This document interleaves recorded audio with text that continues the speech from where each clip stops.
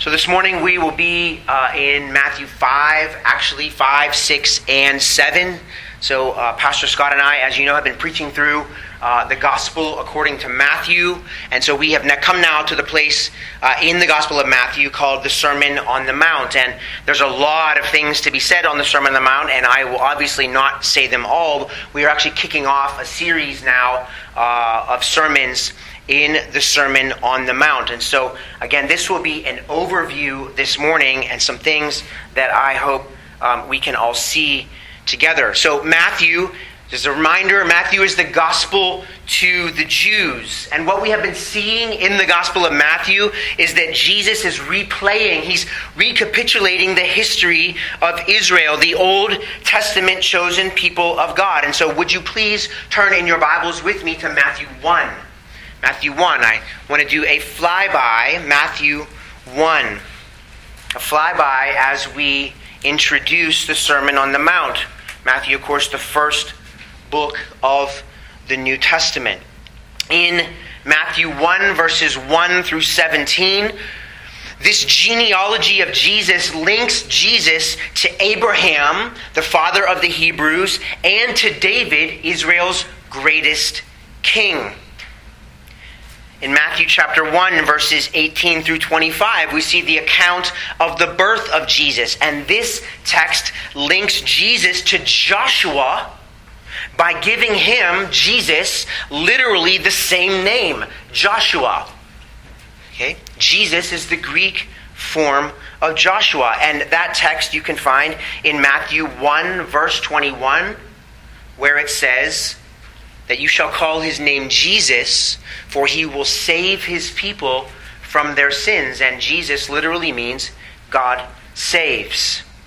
As we moved into Matthew chapter 2, verses 1 through 12, we saw the visit of the wise men, or the Magi. And what we saw was these Gentile Magi who asked Herod, where is he who has been born king of the Jews? Gentiles asking for the king of the Jews. Upon finding him, Jesus, the Magi fell down and worshipped him. And the link here is again back to Abraham in Genesis chapter 12, verse 3, where God promises Abraham that in you, Abram, Genesis 12:3, all the families of the earth will be blessed. That includes the Jews and the Gentiles. Further on in Matthew 2, we saw the flight to Egypt and what is called the slaughter of the innocents. Because Herod is king in Judea, he doesn't appreciate all this "where is the king of the Jews" talk. He considered himself to be the king of the Jews. And so Joseph, Mary's husband, is warned by God in a dream about Herod's intent and is told to flee to Egypt. Not to Syria, not to Babylon, but to Egypt, where the Old Testament Israelites were enslaved 1,500 years earlier. Herod figures out he's been tricked by the Magi who go home via a different route, and he's so angry that he has all Bethlehem's children aged 2 and under slaughtered. Which sounds a lot like how the Egyptian Pharaoh tried to have all the Israelite newborn boys killed back in Moses' day. Exodus chapter 1, verse 16. So, to be clear on this particular point, Moses escaped death at the hands of a seething, godless king as a newborn Israelite male baby, and Jesus also escaped death from such a king. Both of them were hidden away, Moses in a basket in the Nile River, Jesus whisked away in a basket, perhaps. I'll leave that to you. Where? To the land of the Nile River. We also saw that Matthew, in Matthew 2, verse 18, he ties this slaughter of the innocents to the lament of Jeremiah the prophet over the Babylonian exile of the people of Israel and Judah. Matthew 3, the baptism of Jesus. We see Jesus, now listen, we see Jesus in contrast to Noah in the ark and the Israelites who passed through the Red Sea led by Moses. We see Jesus getting wet which signifies that he is willing to undergo judgment represented by the water, while at the same time his people, say the Israelites coming up out of Egypt, remained dry and were spared judgment, which of course at the Red Sea fell on Pharaoh and his Egyptian army. In Matthew 4, 1-11, we saw the temptations of Jesus, and we found Jesus there being led by the Spirit of God into the wilderness to be tempted by the devil himself. We find Jesus quoting and believing in God's word, which, by the way, these were the words of Moses, which he spoke in Deuteronomy. Jesus quotes Deuteronomy 3 times. And Jesus believing in God's word would be in contrast to the unbelief of the Israelites rescued out of the Egyptian slavery. The Israelites' unbelief resulted in their destruction. But the faithful believing and quoting of Moses' words in Deuteronomy resulted in Jesus' victory. And then at the end of Matthew chapter 4, last time we were in Matthew, Pastor Scott preached a message called The Conquest Begins. He preached on the beginning of Jesus's conquest, not just of Canaan, but of the world. Beginning with Galilee of the Gentiles. And what was Jesus' inaugural message? Repent, turn from your sins, for the kingdom of heaven is at hand. And this, of course, is the same message that was being preached by his cousin, John the Baptist. At the end of Matthew 4, we see Jesus beginning to surround himself with 12 tribes. 12 disciples. And we see that he was beginning to manifest his power over every disease and every affliction among the people. And finally, we see him, Matthew chapter 4, verse 25, we see him being followed by a great crowd of people from Galilee and the Decapolis, and from Jerusalem and Judea, and from beyond the Jordan. The story that Matthew is telling here could not be more clear. The story is this: Jesus is the new, true embodiment of Israel, walking in the midst of the nation Israel. I'm going to say that again. Jesus is the new, true embodiment of Israel, walking in the midst of the nation Israel.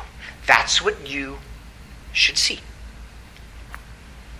There are the clear comparisons, but there also are the clear contrasts. And these contrasts serve to demonstrate that Jesus, this new, true Israel, is superior to the Israel we read about in the Old Testament.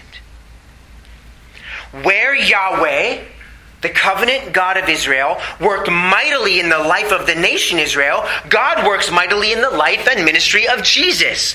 But where Israel was unfaithful and failed, Jesus is faithful and succeeds. And in Jesus, listen, we see especially that Moses, Joshua, and David are unmistakable types. That is, Old Testament persons, real historical Old Testament people who foreshadow the Jewish Messiah, Jesus Christ, the Son of God. This morning, as we engage in an overview of the Sermon on the Mount, Matthew 5, 6, and 7, we will see all of this and more. Let's begin with Jesus as the prophet who comes after Moses. Now, interestingly, Pastor Scott read paragraph 33 from the 1646 Confession, which is extremely relevant to what I'm about to talk about this morning. I, however, want to go, you don't have to go there, but I want to go to paragraph 14 of that same confession, which we believe and confess and profess. Paragraph 14. Let me read it for you. It is entitled, Christ's Threefold Office of Prophet, Priest, and King. This is how it reads. And by the way, you can find this on our website, abidinggracechurch.com. This is how paragraph 14 reads. The mediatorial office to which Christ is called is threefold: prophet, priest, and king. This number and order of offices are necessary for, because of our ignorance, I'm just reading it, I didn't write it. Because of our ignorance, we stand in need of his office as prophet. Because of our great alienation from God, we need his office as priest to reconcile us. And because of our hatred toward and utter inability to return to God, we need his office as king to convince, subdue, draw, uphold, and preserve us to his heavenly kingdom. So we see that Christ is our divine mediator, which means he and he alone stands between us, redeemed sinners, and a holy God. This is what a mediator does. And of course, Jesus, our Savior and Lord, is qualified to be the one and only divine mediator by virtue of his perfectly righteous life, which he lived under the law. Lives that you and I have not lived. So we affirm and confess that as the divine mediator, this role, R-O-L-E, is clearly manifest in Jesus as prophet, capital P, priest, capital P, and king, capital K. And what we'll see this morning in the Sermon on the Mount overview is that Matthew is continuing to tell the story of Israel as Jesus assumes these offices of prophet, priest, and king. Again, let's begin with Jesus as prophet, the preeminent prophet. Back in Deuteronomy, which is Moses' farewell address to the Israelites, rescued out of Egyptian slavery and on the verge of conquering the land of Canaan. Back in Deuteronomy 18:15 through 18, Moses says this. This is what Pastor Scott read just a few moments ago. This is Moses speaking to the Israelites. The Lord your God will raise up for you a prophet like me from among you, from your brothers. It is to him you shall listen. Just as you desired of the Lord your God at Horeb, that's Mount Sinai, on the day of the assembly, when you said, let me not hear again the voice of the Lord my God, or see this great fire anymore, lest I die. Moses says, and the Lord said to me, they are right in what they have spoken. I will raise up for them a prophet like you from among their brothers, and I will put my words in his mouth, and he shall speak to them all that I command him. Verse 15, the Lord your God will raise up for you a prophet like me, like Moses. Who is the prophet? We know from Peter's sermon in Acts 3:22 that Peter identifies Jesus as the prophet who fulfills Moses' prophecy in Deuteronomy 18:15. There is no doubt about this. That's Acts 3:22. But does Matthew, what I want to explore this morning, does Matthew in his gospel to the Jews give us any indicators of Jesus as the new Moses, the prophet who receives and then gives God's law? Turn to Matthew 5, the first verse. Seeing the crowds, he, Jesus, went up on the mountain. And when he sat down, his disciples came to him. Jesus went up on the mountain. Now, put your Israelite thinking cap on. You're reading Matthew's gospel. You're seeing all of these parallels between Jesus and Israel. these comparisons and these contrasts. And you get to Matthew chapter 5, verse 1, which is a bit of an anachronism because when they were reading it, it didn't say 5:1, but anyway, that's not the point. You get to Matthew chapter 5, verse 1, and you read, as a good, knowledgeable Israelite, that Jesus goes up on the mountain. And in your mind, as a good, knowledgeable Israelite, there's only one person who can come into your mind, who went up onto a mountain himself to receive and subsequently pass on to the people, the great crowd of people, God's law. Who is it? It's Moses. You can read about his account on the mountain in Exodus chapters 24 to 31. An Israelite can draw only one conclusion. Jesus is the new Moses. And you, if you're a knowledgeable Israelite, are utterly not shocked that in just a few verses, Jesus will expand and expound on the law of God. You shall not murder. You read it in Matthew 5. You shall not commit adultery. And so on. Thus, in the Sermon on the Mount, we see Jesus functioning in his office as the divine prophet who comes after Moses. Deuteronomy 18:15. Let's move on to Jesus as divine priest. Jesus as divine priest. The second office that we read about in paragraph 14 of the 1646 confession is that of divine priest. Now, there is a lot that could be said about Jesus as divine priest. And the most obvious place to go in the Old Testament is to the Levitical priesthood in the books of Moses, Exodus and Leviticus. I, however, would like to go to a slightly different place, just to provide all of us some additional perspective on the Sermon on the Mount. Specifically, I want you to keep your place in Matthew 5, if you will, because we're going to come back very shortly. But I want you to turn your Bibles to Nehemiah 8. Nehemiah 8. So you have 1st and 2nd Kings, 1st and 2nd Chronicles, Ezra, Nehemiah. And I want to read the first 8 verses of Nehemiah chapter 8.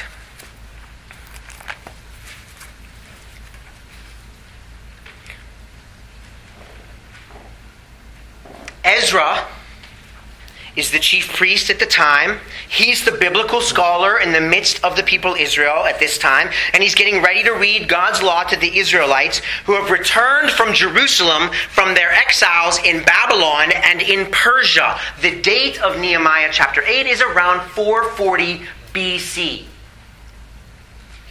And I didn't put this reading in the earlier part of the service because with all these Hebrew names, that would have just been mean to Scott, quite frankly.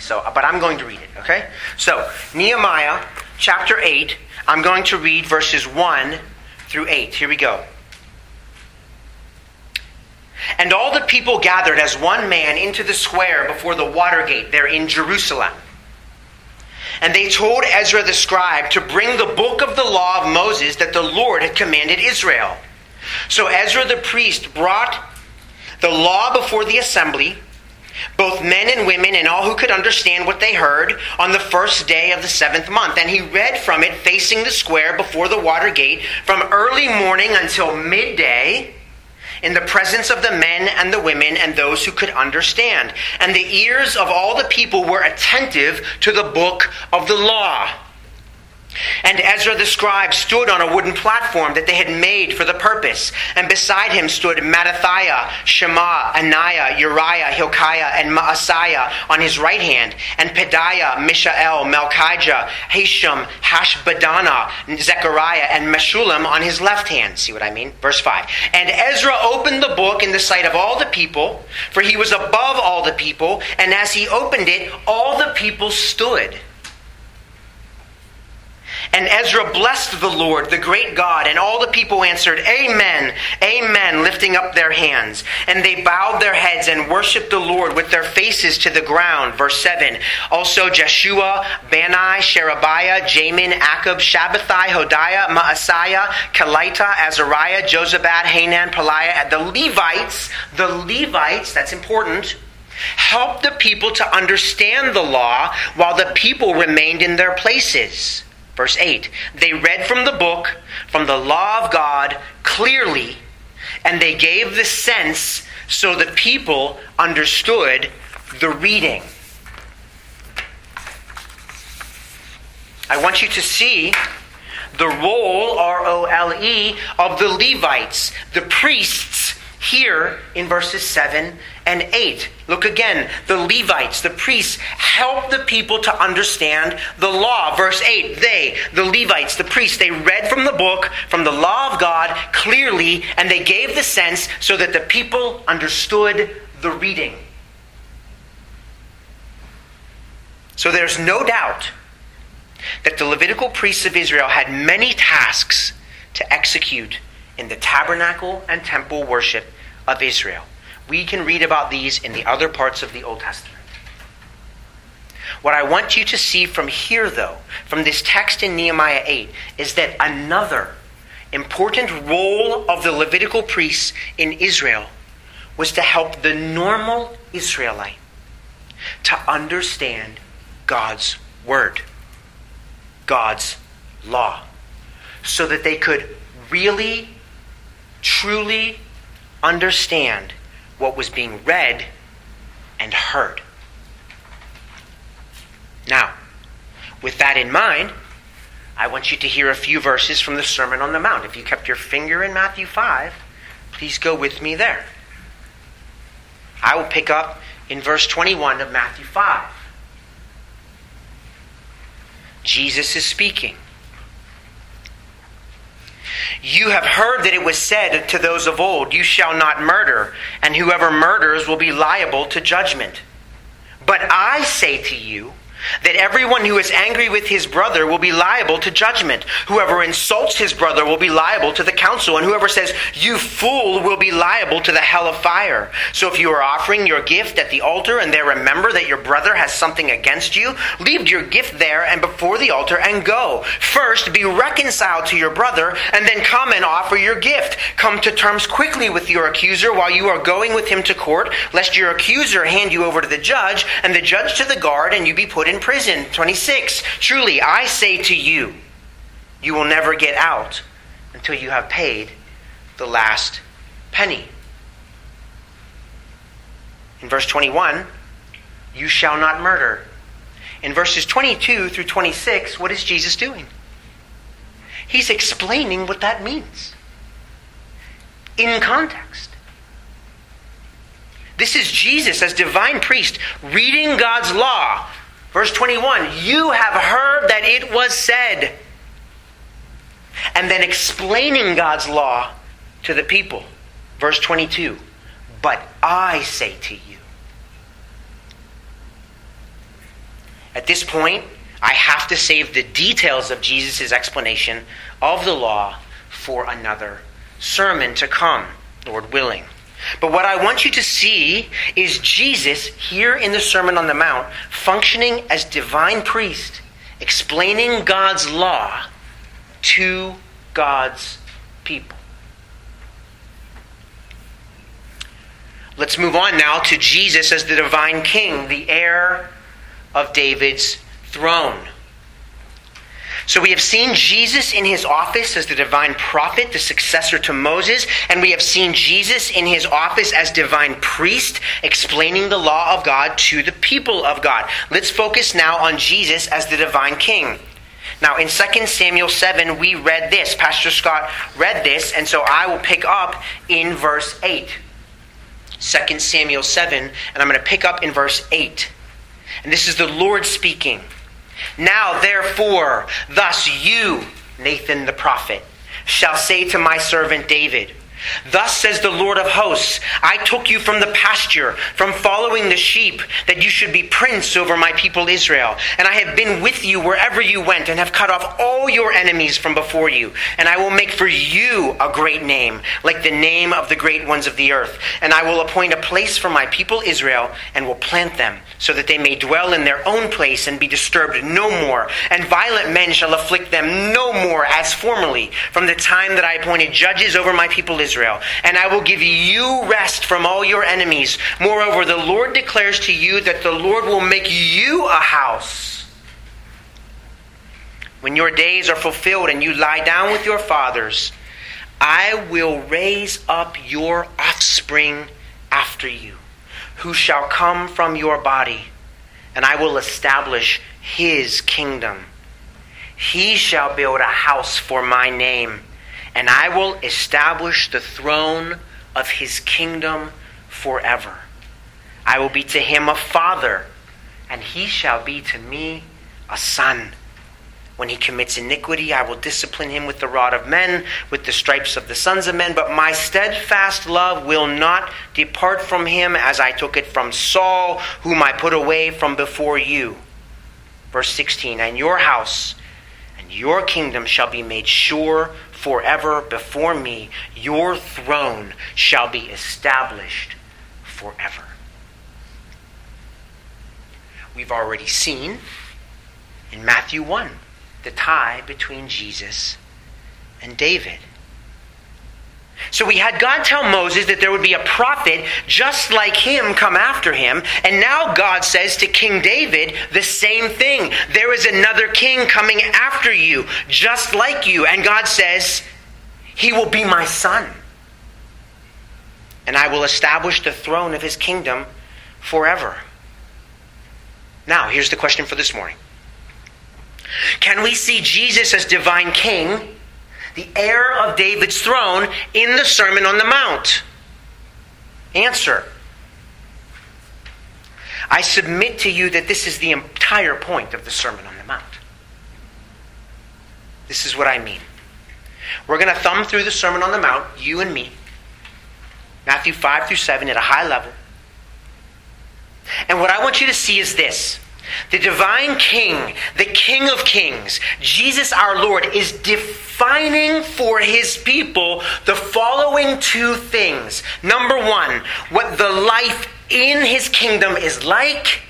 And number two, what the law of his kingdom is like. What the life in his kingdom is like. What the law of his kingdom is like. Let's see these two things. Again, beginning in Matthew 5. After the first two verses of introduction, we begin in verse 3 with the Beatitudes. Blessed are the poor in spirit. Blessed are those who mourn. Blessed are the meek, and so on.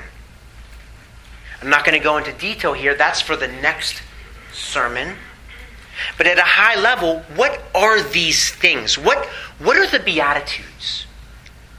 The Beatitudes are a description of the character of a citizen of Jesus' kingdom. A character that results in a person being truly blessed, truly, wait for it, happy. The king says this. This is what my people, my citizens, my disciples are like. And we see that motif of character picked up in verses 13 through 16 too, don't we? Jesus says to the great crowds, you are the salt of the earth. You are the light of the world. The king is telling us about our character. What's next? Beginning in chapter 5, verse 17. Jesus, the divine king, begins to give his law. Does the king not have a right to give a law? Indeed he does. Back in Deuteronomy 17, you don't have to go there, but in Deuteronomy 17:18, Moses says that when a new king of Israel comes and sits on the throne of his kingdom, he shall write for himself in a book a copy of the Mosaic law, approved by the Levitical priests. And I was going to read the whole paragraph, but I chose not to. Back in Deuteronomy 17, for a little bit of homework this afternoon, Deuteronomy 17:15, we see that it's God who chooses the king, and he must be an Israelite. Jesus is a Jew. In verses 16 and 17 of Deuteronomy 17, we see warnings to the king against becoming rich and multiplying wives. Turns out Jesus was poor and chaste.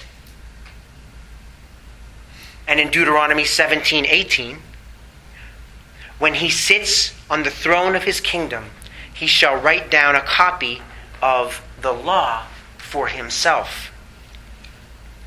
We saw in the last sermon, Pastor Scott's sermon from Matthew 4, that Jesus has come into the land of Canaan, and he has begun his conquest.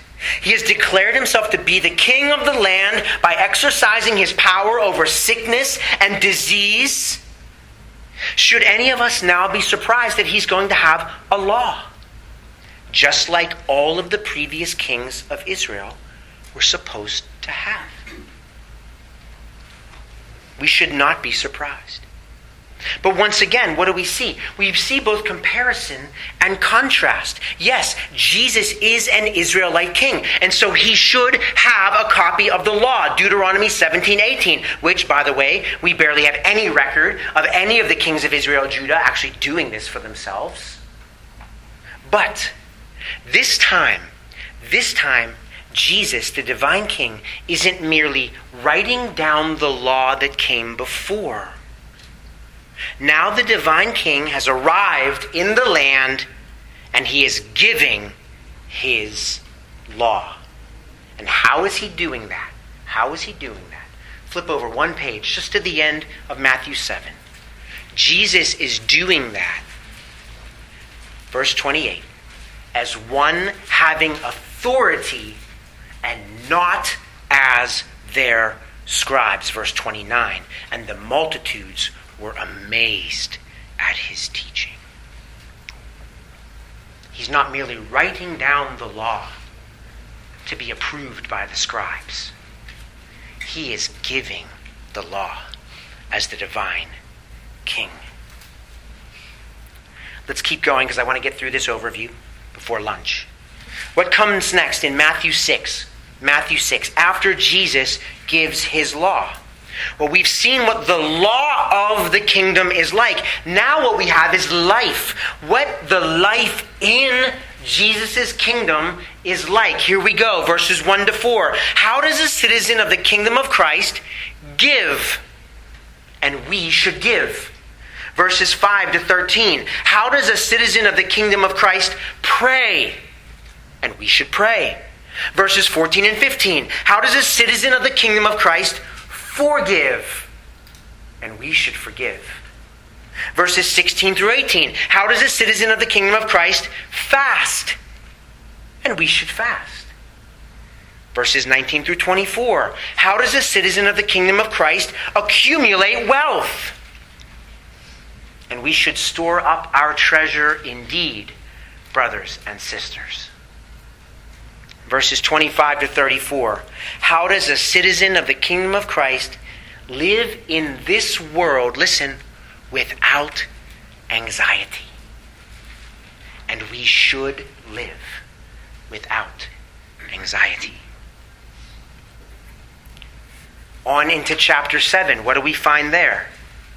In the first part of the chapter, we find more of what life in Jesus' kingdom is like. Verses 1 to 5. How does a citizen of the kingdom of Christ deal with confronting another citizen of the kingdom? And there are times that we must do this. Verse 6. One verse on how a citizen of the kingdom of Christ deals with those who are not citizens but rebels. And verses 7 through 12.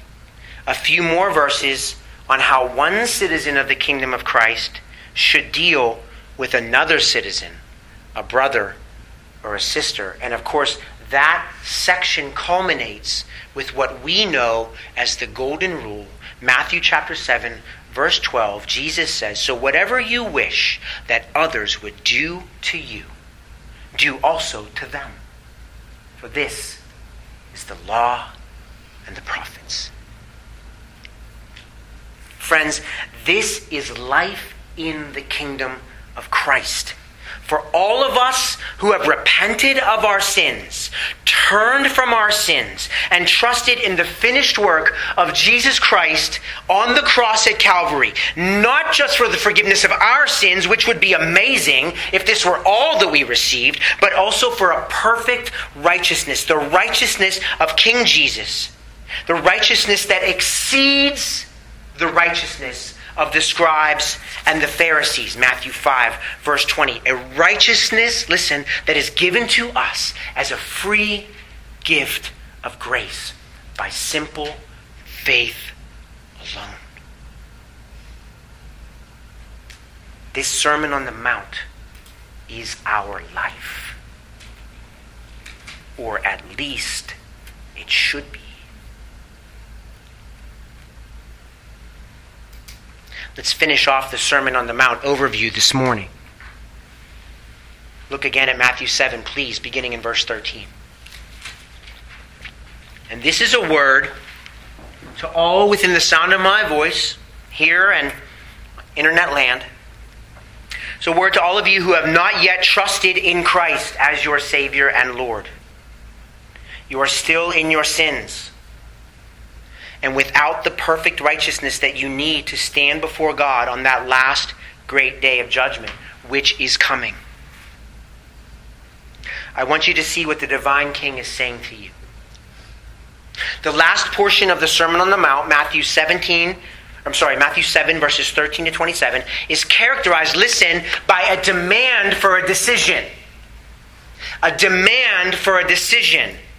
There are two gates. There are two ways. There are two kinds of fruit, and there are two foundations upon which you can build. And this series of twos, this series of contrast, draws the line of demarcation, the dividing line between the citizens of Christ's kingdom and the rebels. You need to know this. We all need to know this. There are only two kinds of people in the world. One, citizens, subjects of King Jesus. Two, rebels. Please don't give me all of this "there are many paths to God" ridiculousness. It's not true. It's a lie of the devil, and the devil was a liar from the beginning. You have either entered by the narrow gate, who is Christ, and are walking on the narrow way, which is the way of Christ, or you have gone through the broad gate and are walking on the broad way. We were all born there, by the way. And the broad gate and the broad way has only one end, and it is destruction. Matthew 7, verse 13. Just reading. I didn't write it.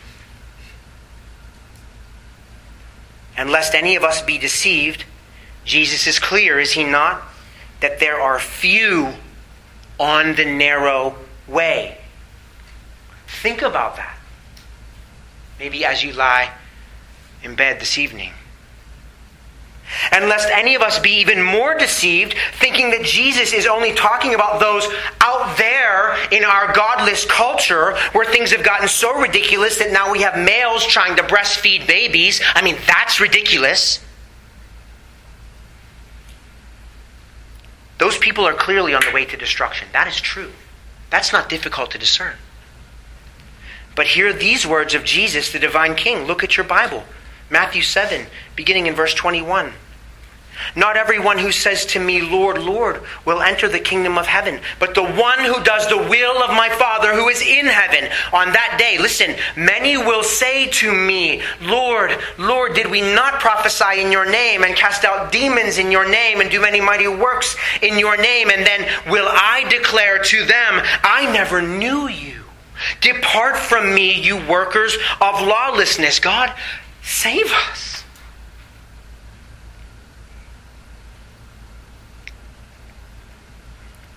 There are two kinds of fruit, friends. Fruit that will last, fruit that will perish. And not the fruit only. Matthew chapter 7, verse 19. But the bad tree that produces the bad fruit, itself, the tree, will be cut down and thrown into the fire. I didn't write it. Just read it. Finally, friends, there are two foundations. A foundation of rock. Listen, a foundation of rock built on the indestructible life and the immutable words of Jesus, the divine King. Or a foundation of sand. And the rebel houses that are built on the sand will fall. And their fall will be great. Matthew 7, verse 27. As I close up shop this morning, I want to remind you again of Joshua. I mentioned him at the beginning. I want to close with this. Joshua, we know, is a clear type of Christ from the Old Testament. Jesus is literally the new Joshua. On the cusp of death, Joshua addresses the Israelites whom he had led across the Jordan River decades earlier. And I want you to think with me of what Joshua had seen. Joshua had seen and experienced the slavery of the Israelites in Egypt under the heavy hand of Pharaoh. Joshua had seen and experienced the 10 plagues, the judgments of God on the Egyptians, followed by the glorious Exodus, the delivery of a slave nation out of abject bondage and into freedom. Joshua had seen and experienced the parting of the Red Sea and the drowning of Pharaoh's army. Joshua had seen and experienced the events at Mount Sinai up close and personal because he was with Moses on the mountain when Moses was given the law and the vision of the tabernacle. Joshua had seen and experienced the idolatry of his people Israel as they fashioned the golden calf. Joshua had seen and experienced the promised land of Canaan, being one of the 2 spies who went in and gave a good report to Moses when the 12 spies returned. It was decidedly a minority report. Joshua had seen and experienced the 40 years of wandering in the wilderness that resulted from the unbelief of that first generation of Israelites. And he had seen that generation of Israelites die in the wilderness, not having received the great promises of the God of Abraham. Joshua had seen and experienced the death of Moses, the great mediator of the Old Covenant, and his cherished mentor. And Joshua had seen and experienced the parting of the Jordan River, the conquest of Canaan, which was the fulfillment of God's promises. In Joshua 24, he's 110 years old, and he's ready to die. And Joshua says this to the Israelites: "Now therefore, after all these things, fear the Lord and serve him in sincerity and in faithfulness. Put away the gods that your fathers served beyond the river and in Egypt, and serve the Lord. And if it is evil in your eyes to serve the Lord, choose this day whom you will serve, whether the gods of your fathers served in the region beyond the river, or the gods of the Amorites in whose land you dwell. But as for me," you know it. Go to Hobby Lobby, see it on a sign.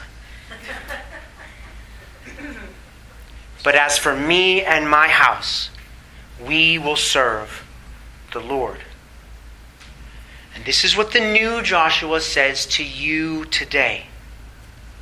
The preeminent prophet, the great high priest of God, the divine king, the heir of David's throne, says to you, there are only 2 gates. There are only 2 ways. There are only 2 foundations. You can serve the false gods of secularism and society and self, or you can fear and serve the one true God, the King of Kings, Jesus, the Jewish Messiah, crucified, risen from the dead, ascended into heaven, and seated now, alive, at the right hand of the Father. Serve him now, or suffer his wrath later, on that last great day which is coming. May it be said by all within the sound of my voice, as for me and my house, we will serve the Lord Jesus Christ. Amen. Let's pray.